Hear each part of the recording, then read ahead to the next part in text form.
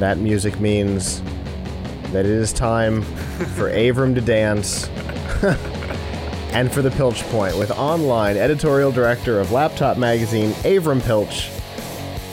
This segment is proudly powered by the Tech Podcast Network. Avram, are you there? Yes. Yeah. Excellent. How are you doing? Good. Pretty good. Only pretty good? Not bad. Around this time of year, things slow down a little bit, but heat up in the sense that we've got a plan for CES. So many meetings. I'm sure you guys are in the same boat. Oh, yeah, where you just want to turn your email off for the next 10 days or so. Yes, most of the emails from companies trying to pitch me on weird stuff that's not interesting weird. Yup. Ed Bott has been tweeting some of his favorite weird pitches over the last couple of days, and they have been crazier than the things I've been getting. So I'm glad that I'm not on their email lists.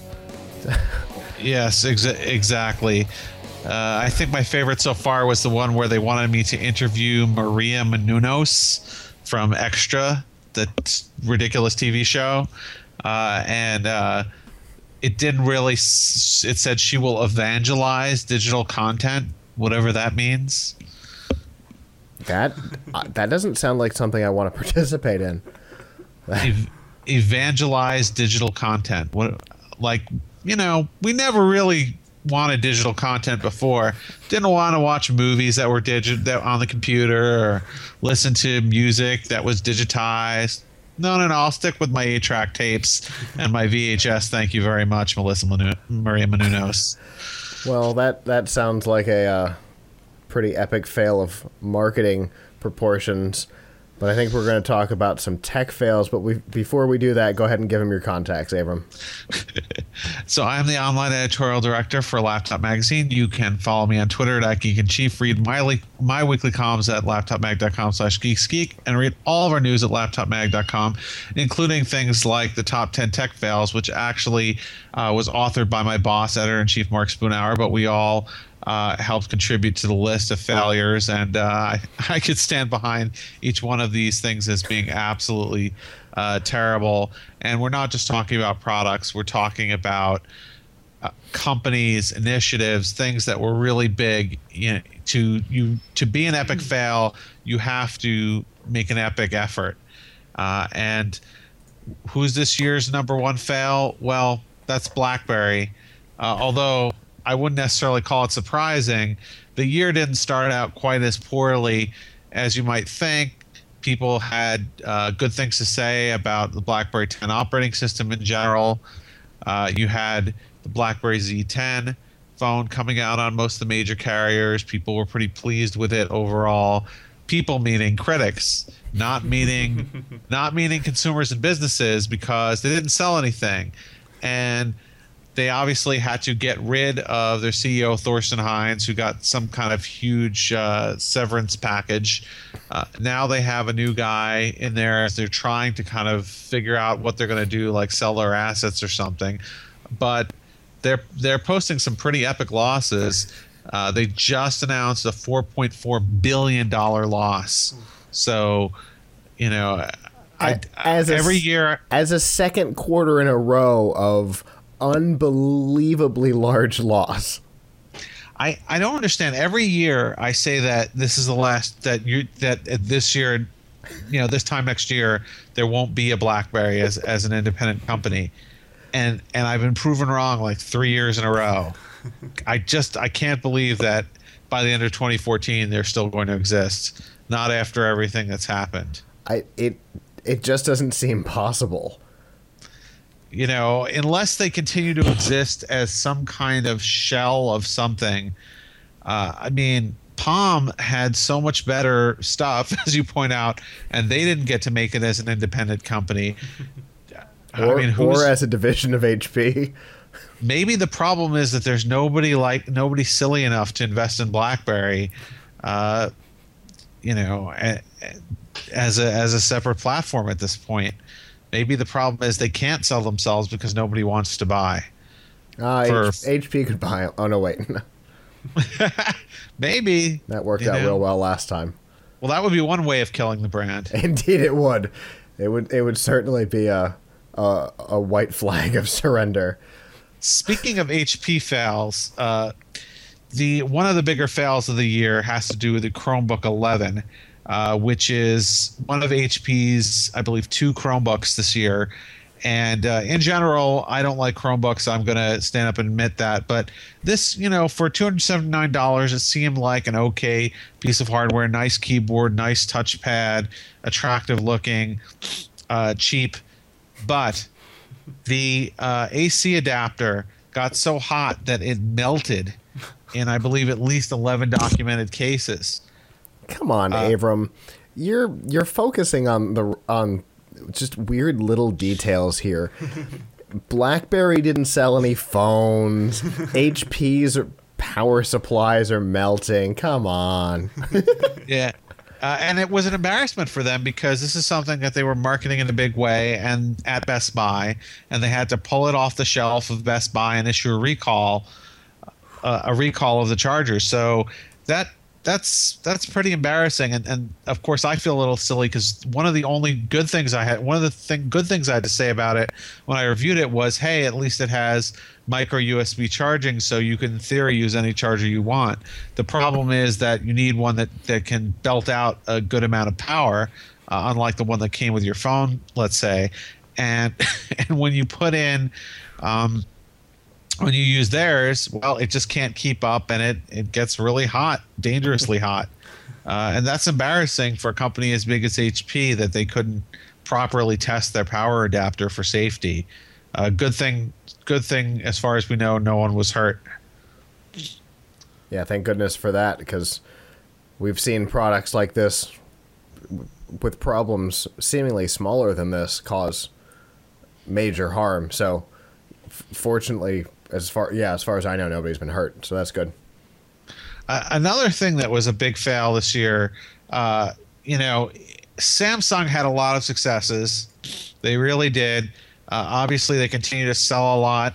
Their Galaxy S4 was one of the top-selling phones. The Galaxy Note 3 is an awesome phone. I personally bought one because I liked it so much.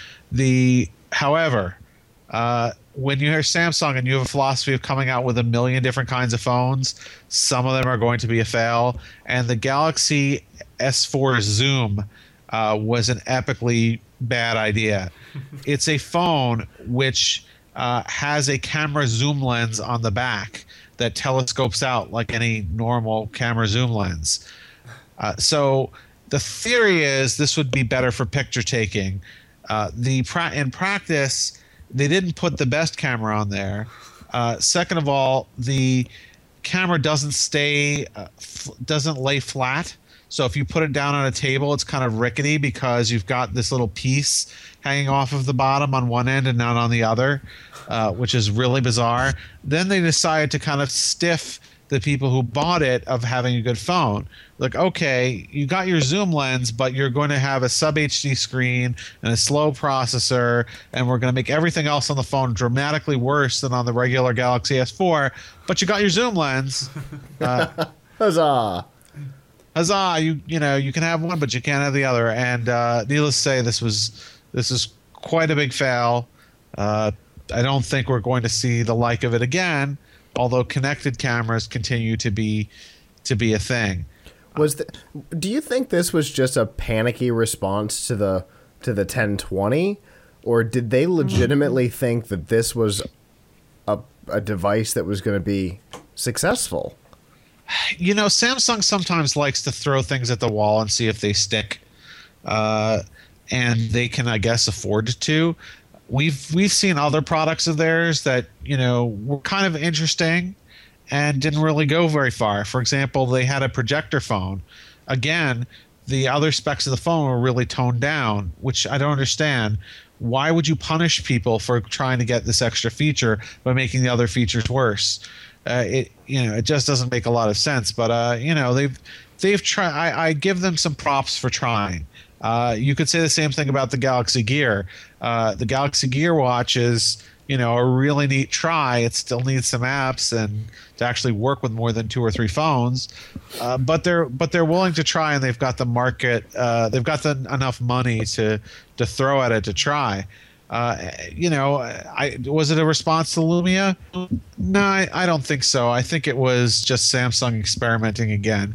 Every now and again, they'll learn something and get it right. Who would have thunk that people would buy a phone with a pen? 2 years ago when the original Galaxy Note came out? That was a huge success. So I remember the response at CES when they showed it off being not positive. People thought it was too big. Yeah, they didn't think people would write with a pen on their phone. So every now and again, these things pan out. And if you can throw enough things at the wall and see what sticks, Samsung doesn't have a cult of personality like Apple. They can't just release stuff and have people buy it just because their name on it. Another thing that people thought would stick this year and did not was Android gaming systems. And the best representative of this was Ouya, which was a darling of Kickstarter. People funded this Android gaming console, and it got to market, and even the controller on it was no good. But people were left asking the question: are there enough Android games to make, and enough quality of Android games to make this worthwhile? And B, why can't I just play those same games on my phone? So that's a problem that's faced by Ouya. NVIDIA released its own gaming system with the Shield, which I don't know exactly how the sales numbers have been on that. It was a good piece of hardware, at least. But I think overall, Android gaming as a dedicated gaming console to compete with your Xbox or compete with your PS4, that's a concept that I don't know if we're going to see people continue to experiment with it in 2014, because it just hasn't taken off. Yeah, the fact that Ouya screwed up their launch didn't help them, and didn't help the concept kind of being the first to market on it. Screwing up the launch, not giving the supporters theirs before it made it to retail. All of the things that they screwed up really made them look like jerks, and didn't say a lot for this new attempted emerging market. But you're right. I don't think that Android kind of in general on a giant screen works in the same way that I don't think WebOS is going to work on a giant screen, but I have to see it. I don't think... I don't necessarily agree that Android can't work on the big screen. I just think that they haven't made a compelling case for you to buy a separate standalone device to do it. There are so many ways to get output from your phone to a big screen that, I love my Android mini PCs that cost $50, $60, and you can put those on the big screen. Those are not really a mainstream device yet. But in order to have that big screen experience, you have to have enough good controller games. There just are not enough games on Android yet that really are made to be played without a touchscreen. And those that there are, there are other ways to do it. You can buy something, I believe it's like $30, $40 called the Moga, where you can mount your phone on it and use it like a portable gaming system with a controller So, having a standalone Android gaming system, you're going to have to really bring it with the software, and they didn't do that. Well, Avram, we, as always, we appreciate you bringing this list to us. Now, we covered, I think, 4 of the 10 on the list. Where can they get the rest of them? So if you go to our homepage at laptopmag.com, you should find it there. Of course, you can follow me at Geek Chief, and read all of my weekly columns at laptopmag.com/geeksgeek. All right. Well, Christmas is this week, so I have a good week.